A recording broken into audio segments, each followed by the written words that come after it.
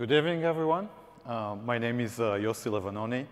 I'm a manager with DynamoDB. I'm responsible for the storage layer of DynamoDB, which is where all your data actually travels to and then comes back when you ask for it. So I've been with the team for 3.5 years now, and been involved in basically all of the features that we brought to you over this time frame. And yesterday we announced transactions. Today we announced on-demand consumption for DynamoDB. All of these are features we're very, very excited about, and I'm here to tell you more about transactions. So that was me. Now, about what we're going to go over tonight is first, what does ACID mean for DynamoDB? You have an API, you have a RESTful API that allows you to get and store and set data. What does ACID mean in the context of a NoSQL database such as DynamoDB? And how does the transactional API changes that picture? And after we get introduced to the new API and kind of see how it fits with the rest of the API that we have, we're going to go over use cases of using transactions with the new API. And then we're going to go over like important things that you need to know when you're integrating with this new API, how it works with the other features of DynamoDB. And the things I'd like you to take away from this discussion is basically how does this API works, how it fits into our tenets of NoSQL scale-out database, and what does the API look like, how you use it. We're going to go over some design pattern that will show you like good examples of how to use it. And basically also, you're also going to go out with the working knowledge of how it interacts with the other features. And why all of this is important is we have basically two main reasons. What would you like to do with transactions? What is the utility of that?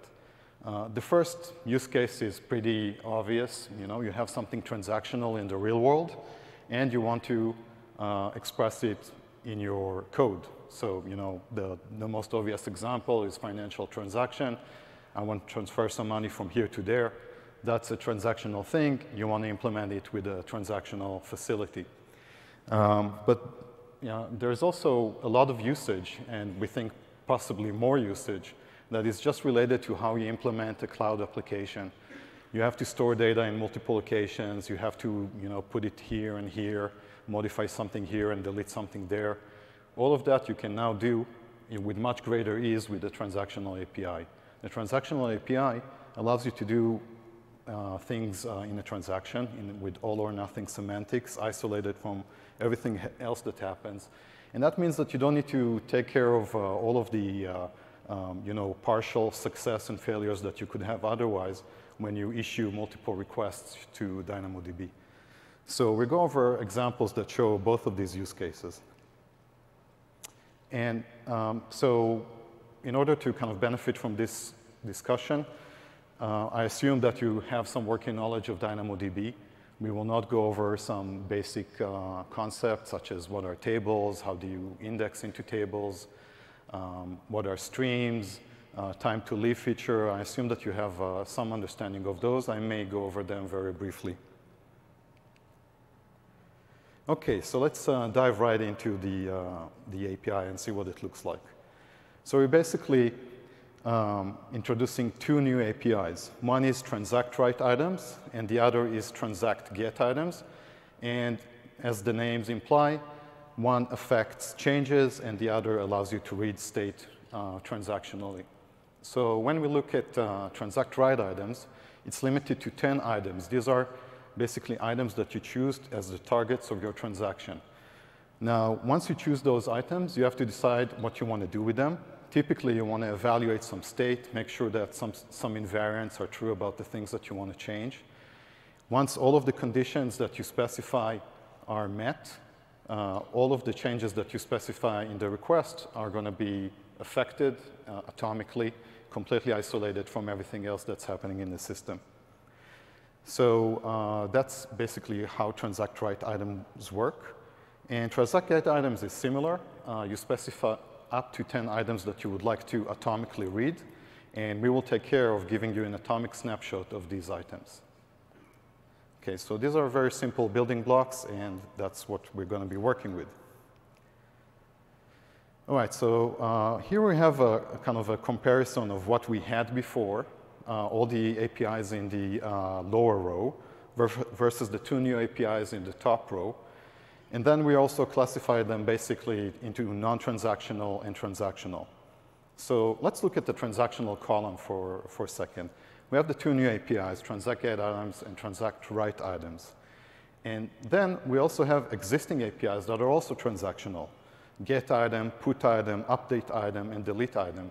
All of the singleton APIs in DynamoDB are transactional, but they are transactional in the context of a single item. What does that mean? It means that today, using these APIs, you can read an item, evaluate a precondition on the item, and then atomically store a new value. And everything that you would do in the context of a single item will be completely serializable and isolated from everything else that you do. Atomicity means that everything that you do is all or nothing. If I read an item from DynamoDB or write an item to DynamoDB, this always happens as a single unit of work. You'll never see somebody change some key value pairs and somebody else change some other key value pair, and you see a mix of that. So atomicity and consistency and isolation at the item level were always there. What the new transactional API brings into the picture is that now you can do that for multiple items. So instead of doing that one at a time, you can now check the state of multiple items and change them all together or none at all. So if you compare that to the batch APIs that we had before, we still have them. It's a batch get item and batch write item. These are also multi-item operations. However, they're more like macros over single item operations. They're just basically about the efficiency of interacting with the service. So suppose you want to do multiple puts and deletes, you can group them together in a batch write item. And notice the singular term, right? It's a batch of write item requests. And then the service will basically work through the batch. We'll do it in parallel, so it doesn't take a lot of time. And some of the writes could succeed and some of the writes could fail because it's not transactional, okay? So, suppose you wanted to just load data into the database, you would probably use batch write item because you can redrive typically, and you don't really need transactions for that. But if you wanted to, let's say, coordinate a change that must be consistent across 2 items, that's when you would use the transactional API. Now, when we look at query and scan, these are also multi-item operations. They are not transactional. When you query a certain partition key, you could get results that have been created by concurrent transactions. You always only read data that has been committed and stable. You never read dirty data. But queries and scan basically give you some sort of a fuzzy read-committed picture of the database. And again, each individual item returned by query and scan is always atomic with respect to writes. Okay, so now after we talk about how those APIs behave, let's talk about the scope to which you can apply the APIs.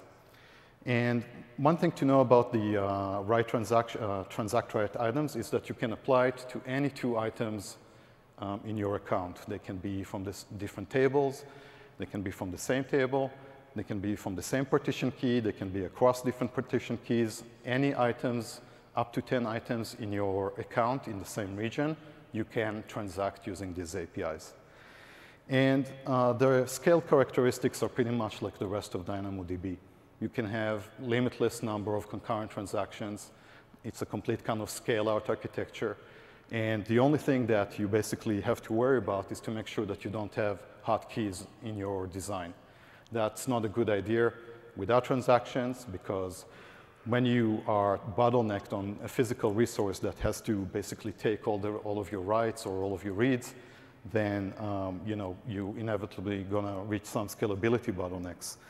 And that's doubly true for transactions. You know, if you have multiple items that are hot inside the transaction, it's very likely that it's going to collide with other transactions, concurrent transactions, and that's not going to give you what you want.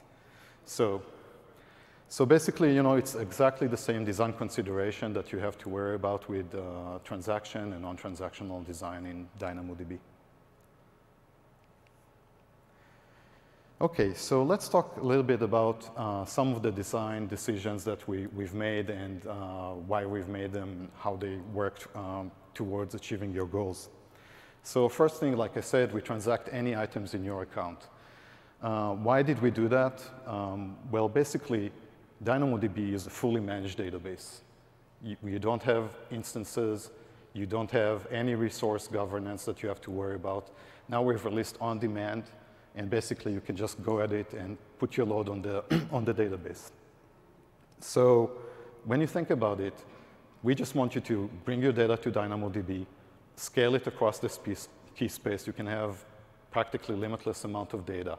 Now, how you relate the data in your application is completely orthogonal to how the data is stored. So that means that logically, you may want to relate any two items that are stored in DynamoDB, right? You know, suppose you have a payment application, you cannot predict which two persons would want to transact with each other. So similarly, we allow you to involve any two items in a transaction. Second thing is Service API versus client-side library. So as many of you may know, we have a client-side library already for transactions, and we think that the new Service API is a great improvement relative to the existing library. And there are some obvious reasons. You know, you don't need to integrate with the library, and it simplifies your application.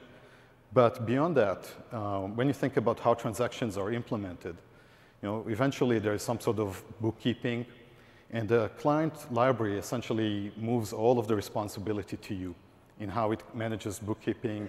And if it doesn't work as expected, if it leaves locks abandoned, then you eventually have to take care of that. So there's also operational overhead when you work with the library. And finally, and very importantly, there's also cost and performance implications. Because we implemented transactions close to the data, we can do that much more efficiently than is possible in a library. So this is why we think that, you know, this deserves a Service API. Now, when we look at that API, it's a request-response-based API.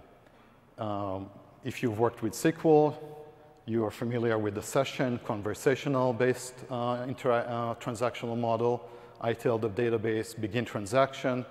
That transaction is now active on my session, and I can query state, and then I can set state, and then I can query more state and set more state, and eventually I can commit or abort. We have opted to implement something that is API-based and is a request-response model. So we've done that because that's the pattern that works the best when you think of what NoSQL really excels in. What are the tenets of NoSQL? So the tenets are your data is large, your workload is well distributed across that data, and you want to get in and out very, very quickly. So we don't want complex logic in the transaction processing. You need to, in your application, decide what are the invariants and the state transitions that you want to affect, and then you basically summarize that in a request, and you say, I assume that the state of the world is X, please change it to Y if it is still X.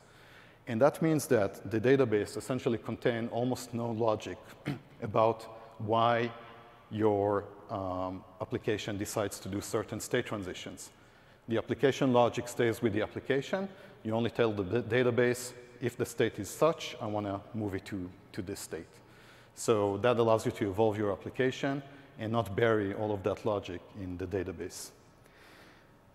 Finally, the limit of 10 items also was put in place to ensure exactly those tenets of NoSQL. You want to get in and out quickly.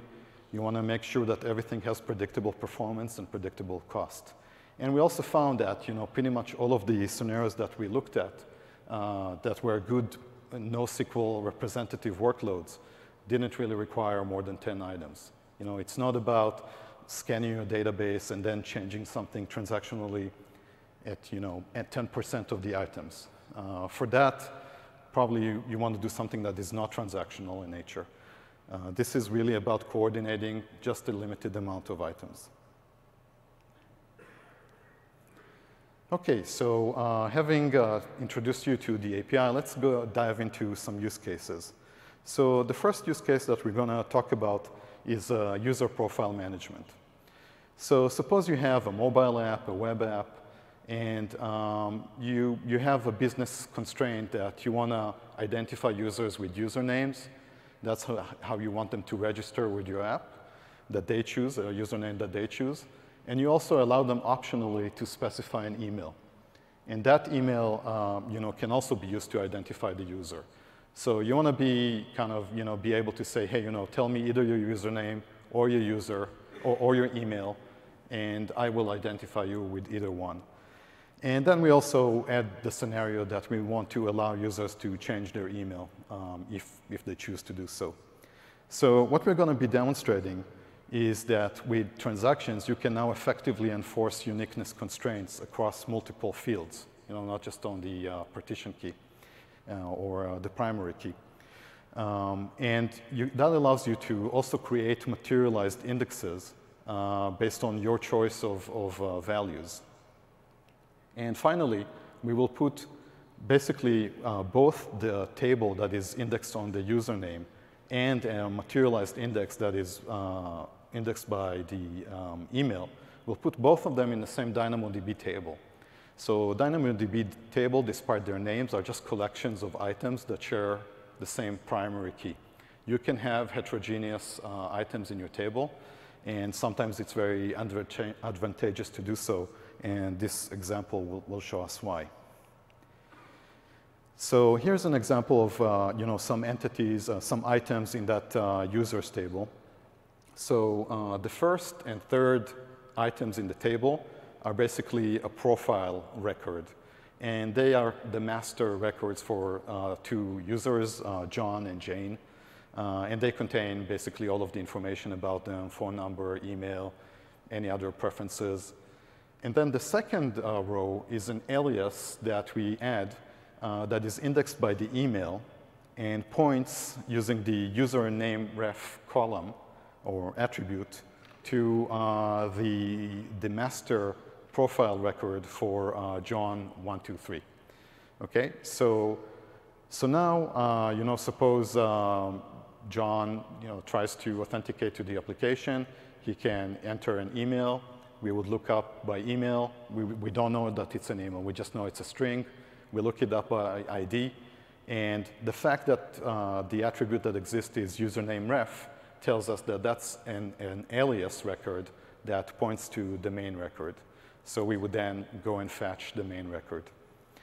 Similarly, if he identified by username, we would go and directly see that it doesn't have the username ref. So we infer from that that's the master record. Sometimes it's, you could add the discriminator field that says what type of item it is. Here it wasn't really necessary, so you can cut down on space and storage and save some money. So let's go through some scenarios now that will show us how we maintain basically the referential integrity here between these records belonging to John. So here's the JavaScript snippet of code that shows us how we would issue a transaction that adds John to the user's database.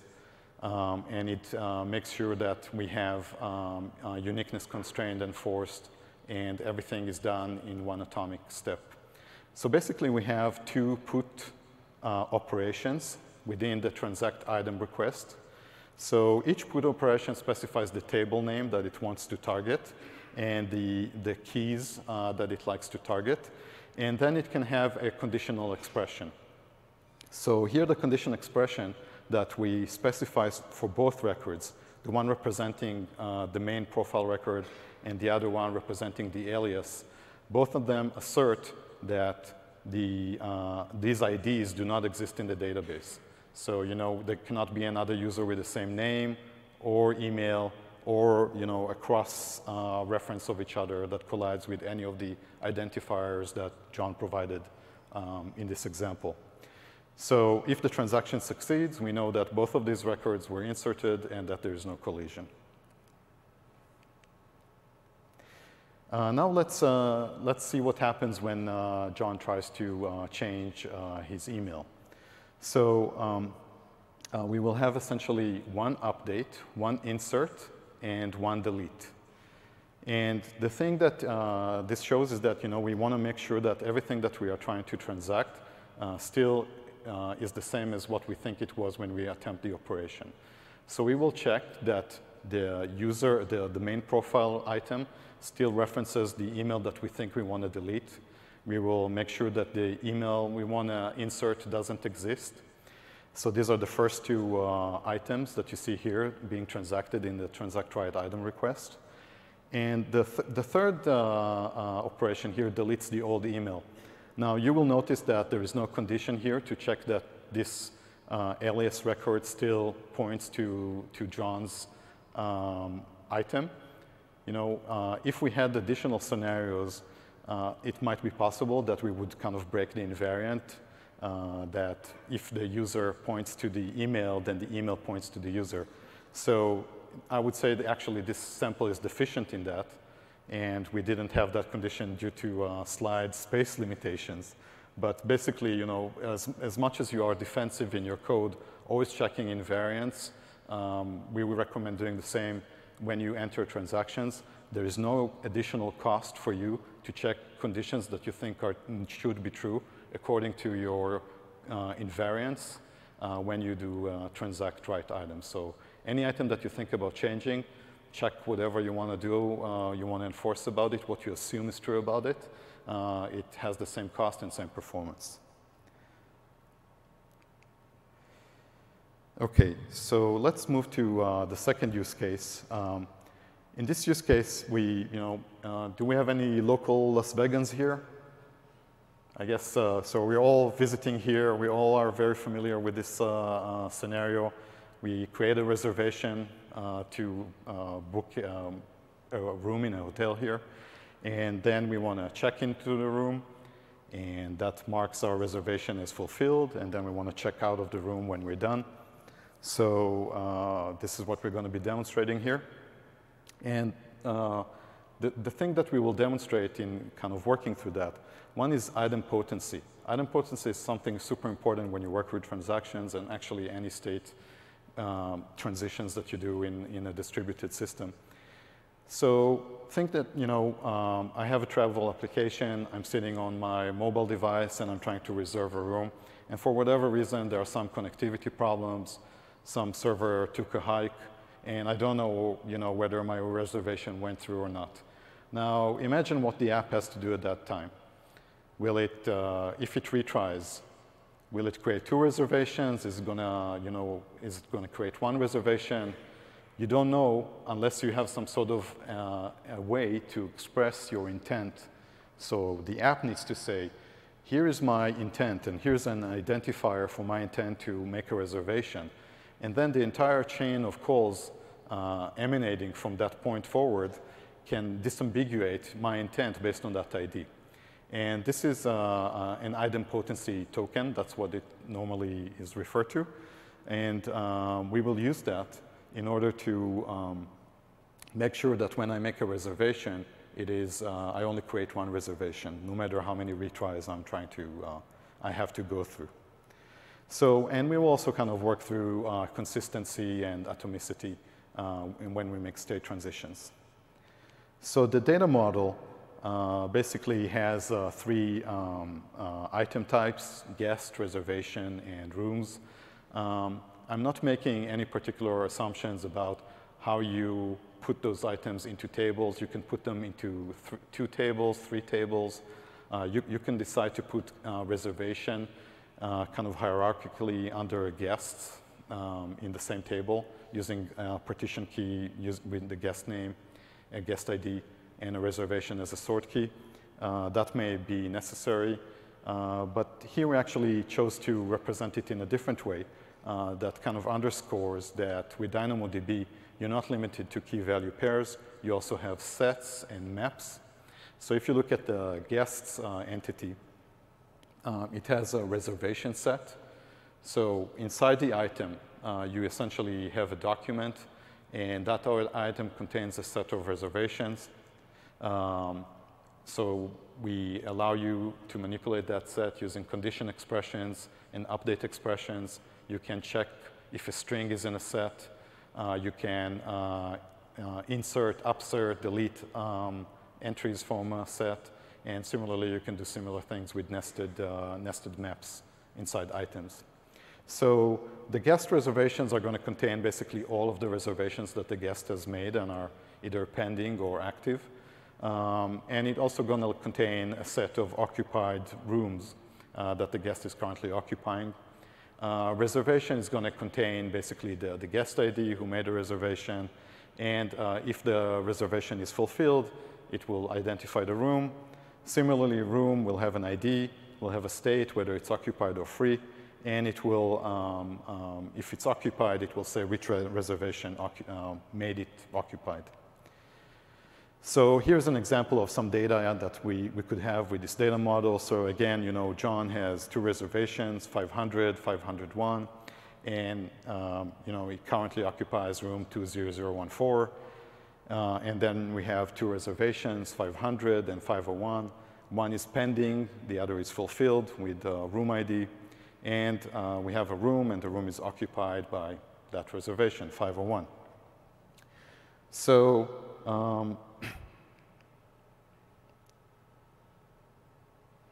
sorry, yes.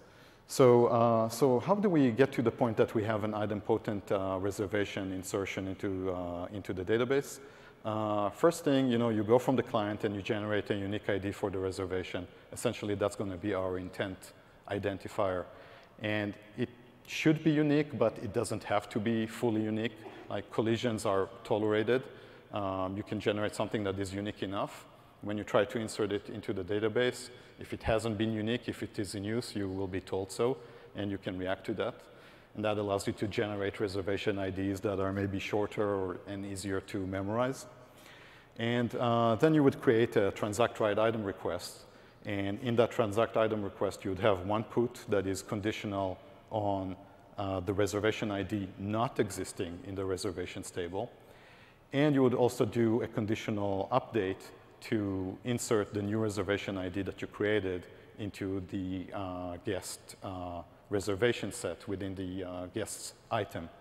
So this basically, you can retry it as many times as you would like. It will always have the same side effect. And you will be told by the outcome of the transaction whether you have been attempting more than once to do it, or whether there's collision on that reservation ID, or anything of such nature. So here's what the data would look like, for example, before, after John created a reservation, just one reservation, and he's trying to check into the room. So we see that the reservation is pending, and that there's no room that are occupied by John, and that we found a room, and that room is free. Now, how did we come to obtain these 3 records? Depends on you know, how you manage your inventory of rooms, and how you identify the customer and the reservation. Customer can kind of walk up to the counter and say, I'm John, and then you would look up the reservations from their customer record. Or you could come and I say, here's my reservation ID, and you would, based on the reservation ID, find who's the person who made it. And separately from that, you would find the room record that you would like to put that guest into. And so these 3 items, you don't need to get them in a consistent manner. You don't need to do it in an atomic fashion. You just piece together a view of the world that you think and hope is going to be current at the time that you attempt your transaction. So, and basically then you come to the transactional API and you say, I believe this is the state of the world. I believe that John has this reservation, that reservation is still pending, and that this room is still free. These are all the things that I would like, I think are still current, and I would like to make the state transition to this state, where essentially we now tied all of these things together and changed states. Okay, so now let's go through the checkout scenario. In the checkout scenario, we start from where we were after John checked in. And I highlighted here the only thing that we really need to check in order to make sure that everything is still at the state that we believe it is. So if that reservation, if you'll see the second row, the reservation item, it says that the reservation is fulfilled, the customer ID is John, and that the reservation has been fulfilled by that room number. Now, if we just know about the scenarios that I outlined to you, that is the only thing we need to check. But imagine we introduce additional scenarios into the system, such as I could move a reservation from one person to another, or I can cancel a reservation, or I can move a customer from one room to another on the same reservation. If we introduce those scenarios later on, then just checking the state of the reservation and not looking at the rest of the state of the world, it can result in some corruption of application invariance. So again, we recommend check everything that you think is true. Check all of the referential integrity of these things and all of the states and make those guarded transitions as you should. Okay, and this is essentially how it would look like after the checkout. We remove the reservation from the set, the room from the occupied room set, mark the reservation is closed, and the room is free again. So now let's talk about some design considerations when you're integrating with the transactional API. And time permitting, I think we're going to have time afterwards. We're going to go over another use case.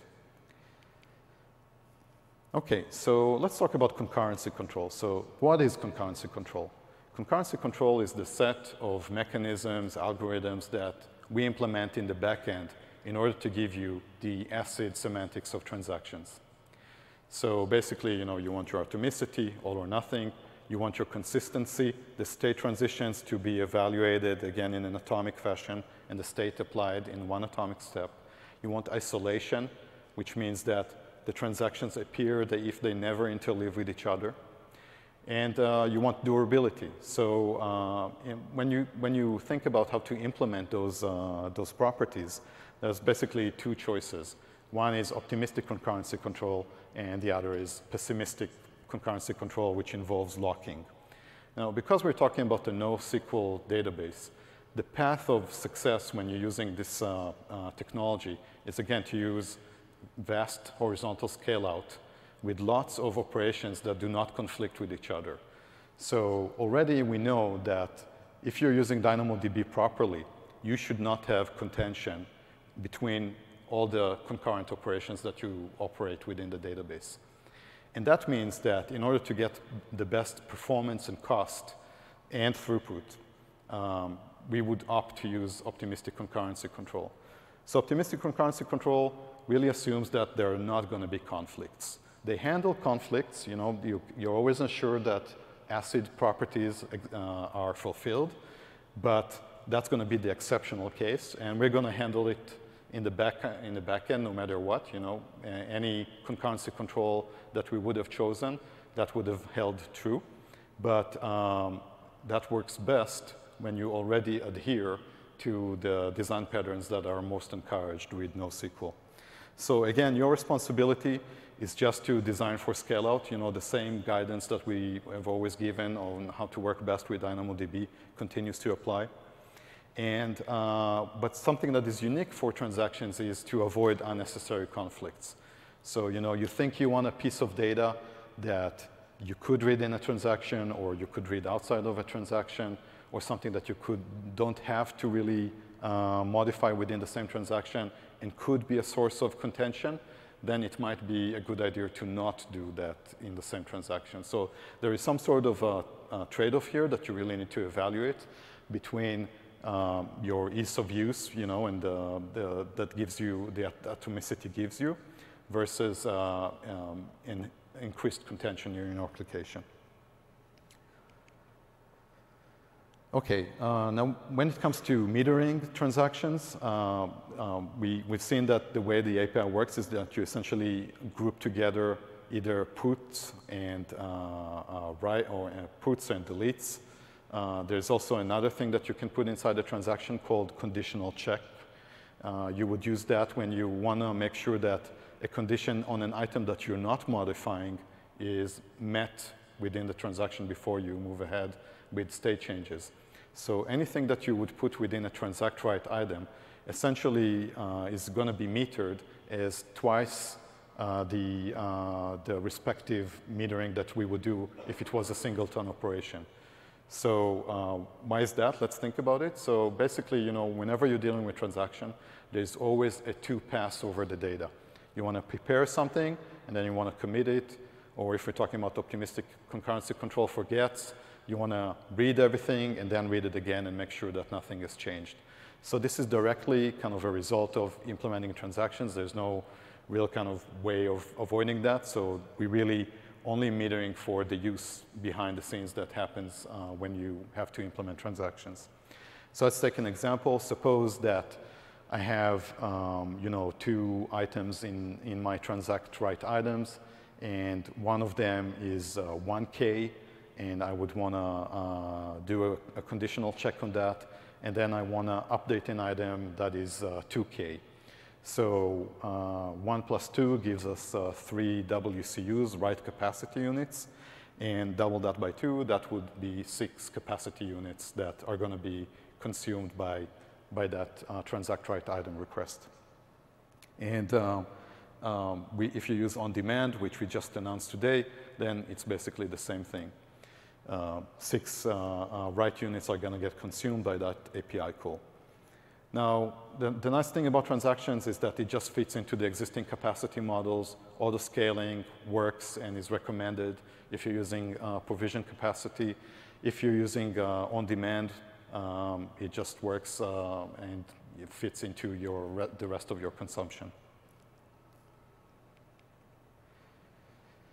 Okay, so now let's talk about the cases where your transaction didn't go through. So, you know, if you design for scale and you provision appropriately, or you're using on demand, and you put the right permissions, everything should work just fine. But, you know, in some cases, things are not going to work as expected. And there are like different kinds of failures that can happen. The most interesting one for us to discuss are basically precondition failure and transactional conflicts. So precondition failure is very obvious. You know, I assume that this was the state of the world. I go into the transaction and the state of the world has changed. You know, why did that happen? Typically because the write changed the state of the world from under me. Maybe I wasn't too careful in validating that that's a very recent snapshot of the state of the world. It might be the case that in your application, it may make more sense to first try and see that something isn't what you expect, because 99% of the time it is. Or it could be that within the transaction execution, while the transaction was executing, there was really a different transaction or a write that were colliding with your transaction, and that will result in a transaction conflict. Now, sorry, let me go back to that. Whenever that happens, either the precondition is not met, or you get a transactional conflict. If you specify that you would like to get the current state of the world, within the response, you can see what is the current state of the objects for which the conditions were not met or that had transactional failure. And then you can use that to recompute what you want to do. Okay, so we talked about idempotency that you can build into your application. Now, we also have a mechanism that's built into the SDK that is super useful to ensure idempotency for like really simple scenarios where you don't want to create an intent to represent what you want to do. Here's an example. Suppose you have a voting application, and you want to just say, hey, that person voted for that singer, okay? It's some sort of, like a talent show or something like that. And you don't want to kind of keep the ID of everybody who's already voted. You basically just want to say, let me increment a counter by 1. That has pitfalls in itself, and if you catch the show by Rick Houlihan, my colleague, he talks about basically how you can distribute counters, but let's keep it simple for a second and just say that's what you want to do. You just want to increment a counter by 1, but you don't want to increment it by more than 1. But you don't want to really, make a lot of effort to ensure that. You just want to make a best effort to ensure that you're doing it once. So for that, we have something called a client request token. You can specify that in your call to the API, and it is specified by default by the SDK. And that makes sure that as the SDK retries if there are any problems, then the same client request token is specified again and again. On the server side, we will disambiguate your request based on the client request token. So if you make the same identical request within a span of 10 minutes, we will assume that that was the same intent, and we will only affect the transaction once. So, suppose your SDK had a failure, it retries again, the service says, okay, that transaction actually failed, you get back a response that indicates that. Similarly, if the transaction succeeded, you would get an indication of that. That also allows you to have two clients that are trying to drive to the same end state, and they're competing with each other, and you see that the end state was reached, and you don't know who actually succeeded in doing it. You can use the client request token. You can, when you issue the request, it will tell you whether it was you who succeeded or the competing transaction. Okay, so if you don't use the SDK, we recommend specifying that token. And just remember that if you have something that requires intent longevity of more than 10 minutes, then probably you want to take care of it also in your application and design for idempotency, as we showed in the reservation example. Okay, so we talked about that. Let me just recap very quickly. So, if the SDK exhausts its retries and you have now to decide what to do, you have an option, right? It really depends on your scenario. So if we think about, let's think about the user profile example.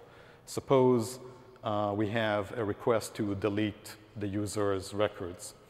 And once we do that, we see that the transaction failed because there was a competing request to change the user's email. Now, at that point, the application could do one of two things. It could say, hey, according to my business logic, I should just delete the profile anyway. So let me gather the current state and redrive a new transaction. Or it could say, no, I'm not sure anymore what I need to be doing. Let me surface an error back to the user and let them decide whether, given the new things that happened, what they really want to do is to delete the user or keep it. So that really depends on your situation. But if you do want to redrive a new transaction, you need to gather a state of the world again. You can either do that with a transactional transact get items that gives you everything in a snapshot. You can compute your state piecemeal and assume that it's consistent. That might be what works best in low contention situations. And you can also use the state that is returned by a failed transact write item request if you specify return values on condition check failures equals all old. That will tell us to give you what we think is the current state. Okay, so these are basically all of the basics that I wanted to cover about how the API works. Now let's talk about what happens when you look at data that has been transacted when you're using other DynamoDB features. So DynamoDB, we have the normal write and read path. And then there's a bunch of features that are all based on the notion that we basically push data to eventual consistent data sources or pipelines. So streams is an example. You affect some changes in DynamoDB, be it an insert, an update, or a delete. And if you have streams, then you are getting essentially all of these records that you can consume and tell you what happened. Now, streams are designed, like DynamoDB, to be scaled out. And that means that streams are sharded. So the same way that a table in DynamoDB is partitioned behind the scenes, streams are also partitioned because a single client cannot read a stream where you have 1 million modifications per second, which some of our customers do, right? So we also need to shard the processing of streams. So because we allow you to transact any 2 items in any table, and we still want to have kind of a sequential order or history for any given item, we basically want to show you, allow you to, when you process the streams, to have a lineage. It's possible that you will include in a transaction items that end up assigned to completely different shards. So when you read the data from the shards, you will see, oh, OK, here's an item that has been written. And maybe a few milliseconds later, you will read another item from another shard, and you'll see that item has also been updated. Those 2 items could have been updated in the same transaction, but the way you would observe it is dependent on your shard processing. And in a scale-out system, there's really no way that you can kind of guarantee that you see them all at once across shards. Backup is kind of similar. We write those, when we decide to commit a transaction, those commits kind of quiesce in the database. They're totally durable. Any get or transact get items that you will do will see them in an atomic fashion. But when you think about backups, that's basically a global operation. And that cannot be done atomically in a scaled-out system, pretty much like stream processing, very similar reasons. So when you you take a backup or you do point-in-time recovery on a given second and you restore that table, you may see writes that have been part of a transaction. And some of the writes that were part of that same transaction are not going to be reflected in the restore table. So keep that in mind about backups and streams. Global secondary indexes are a mechanism that we offer to index on other attributes in your data. And that is also an eventually consistent facility.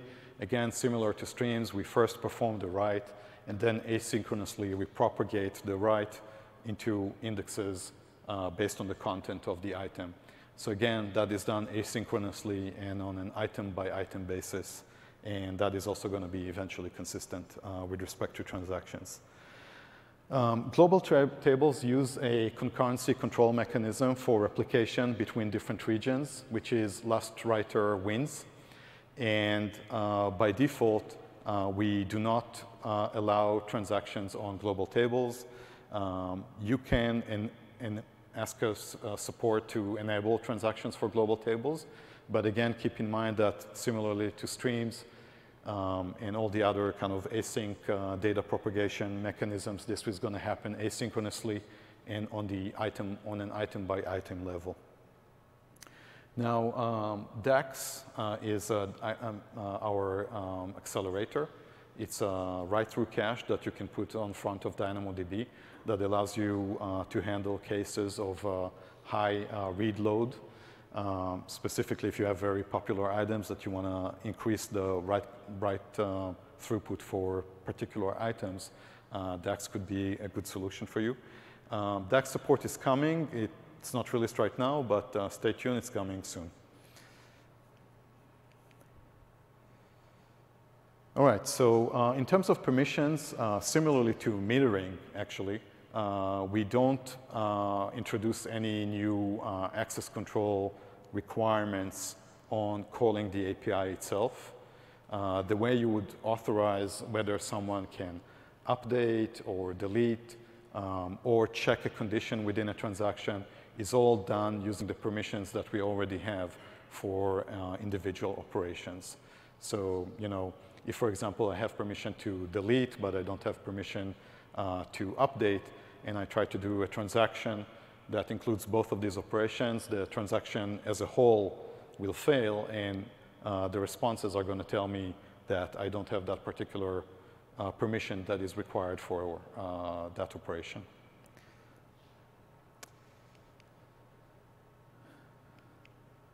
Okay, so we have about 10 more minutes. Let's breeze through an interesting use case. Imagine that you have a social media website where users can post and they can attach media to their posts. And what you want to do is you basically want to put the videos or whatever it is in S3 and include some sort of reference from DynamoDB. And you want to make sure that there is kind of correct state management between DynamoDB and S3. You want to make sure that if a post points to an attachment, then that attachment is there. You want to make sure that when no post points to an attachment, then we can delete the attachment.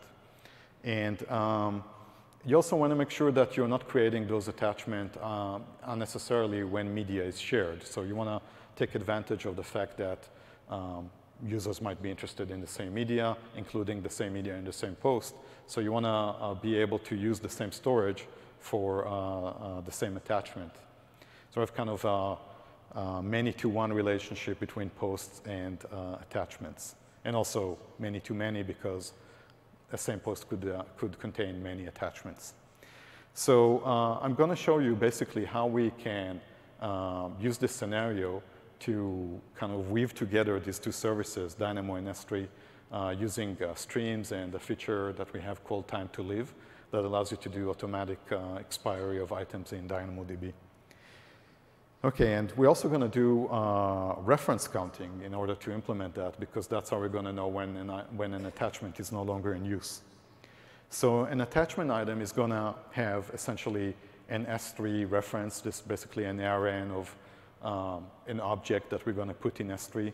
We're going to have a reference count, and we're going to have a TTL that tells us when we should delete the item from Dynamo. And what we'll do is, once the item is deleted from Dynamo, we will get notification about that in a stream, and then we can go ahead and delete the item in S3. And then post items are going to have some data, you know, the text or whatever. This is not elaborated here. What is really important is that they contain a set of attachment identifiers, which is, again, just the names of the objects in S3. Now, if you've been paying attention, this is actually an anti-pattern the way it's presented right now, because it has a ref count on an attachment item in a mobile media site, right? So what gives, right? What if something becomes very viral and everybody wants to share it? Then that ref count is going to become a source of contention. So hold that thought. We're going to come back to that. But for now, let's deal with this with the assumption that sharing is not going to be very, very prolific. Okay, so what are the application invariants that we want to have? So basically, first is that the ref count needs to be equal to the number of posts that are referencing the attachment. And if the ref count is greater than 0, then that object needs to exist in S3. And if the TTL is set, and if the ref count is 0, then the TTL is set. And if the TTL is set, and then the ref count is 0. So what does that mean? It means that I'll only want to delete the item from S3 if the ref count is 0. And I only want to set the TTL to something if the ref count reaches 0. Okay, so now let's see how we basically coordinate the two resources that are not transactional with each other, S3 and DynamoDB. And we're going to, again, use an idempotency pattern. So I'm working on a post, and within that flow, I'm saying, hey, you know, take that video, upload it into your site, and link it to my post. That's the way an attachment and an object gets created in our scenario. So what I would do is I would first decide what that object needs to be called in S3. And I would come up with something that is sufficiently unique. And then I would go and I create an attachment object in DynamoDB, an attachment item that right now points to nothing. It points to what would be a reference in S3, and it contains ref count equals 0, and it contains TTL that says, hey, you know, if that item is deleted, then go and delete the item from S3.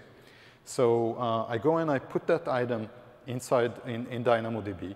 Now, put item, if you remember, in itself can be transactional, even if you don't put it in a transact write item. When I do the put item, I can specify a condition expression that says only do the put if the item doesn't exist. So that ensures that the name that I've chosen for the S3 object is indeed unique. So if that put succeeds, I'm now in a state that I'm open to failure. Suppose the client died, the service dies. Now we have essentially a dangling pointer to nothing. I have an attachment object that doesn't point to an S3 object, but it has a TTL. So eventually, that item is going to get picked up by TTL. We're going to delete it. And then in a stream processor, you can say, OK, let me look up this S3 object. If it exists, I'm going to delete it. If it doesn't exist, I don't care. That's fine. You know that was an attempt to create an attachment that failed. Okay? So this is how you create a placeholder for what would be an attachment. Then you go to S3 and you actually upload the object. And now we know that that object is going to get garbage collected, essentially, when nobody is referring to it anymore. And now in a transaction, you can update the item that you have in, for the post and add that reference to the item. OK, so now let's say you're trying to clone the attachment. You're basically cloning the post. You're sharing it or something like that. You want to increase the reference count. You, again, will now do that in a transaction. You will look at the new post that you're creating. You will create it with that new attachment identifier in its reference set. And you would increment the ref count. And that will ensure that the reference count is increased and reflects the number of posts that are referring to it.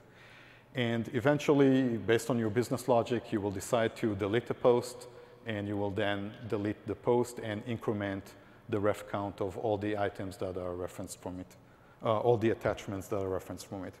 Now let's talk about contention. So we said that it's an anti-pattern. What can you do?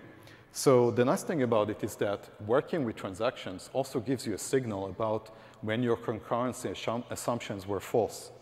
So for example, I could have a rule that says, hey, you know, if I'm trying to commit this transaction and I'm colliding on the ref count, or if the ref count becomes too large, I can just look at the value of that thing.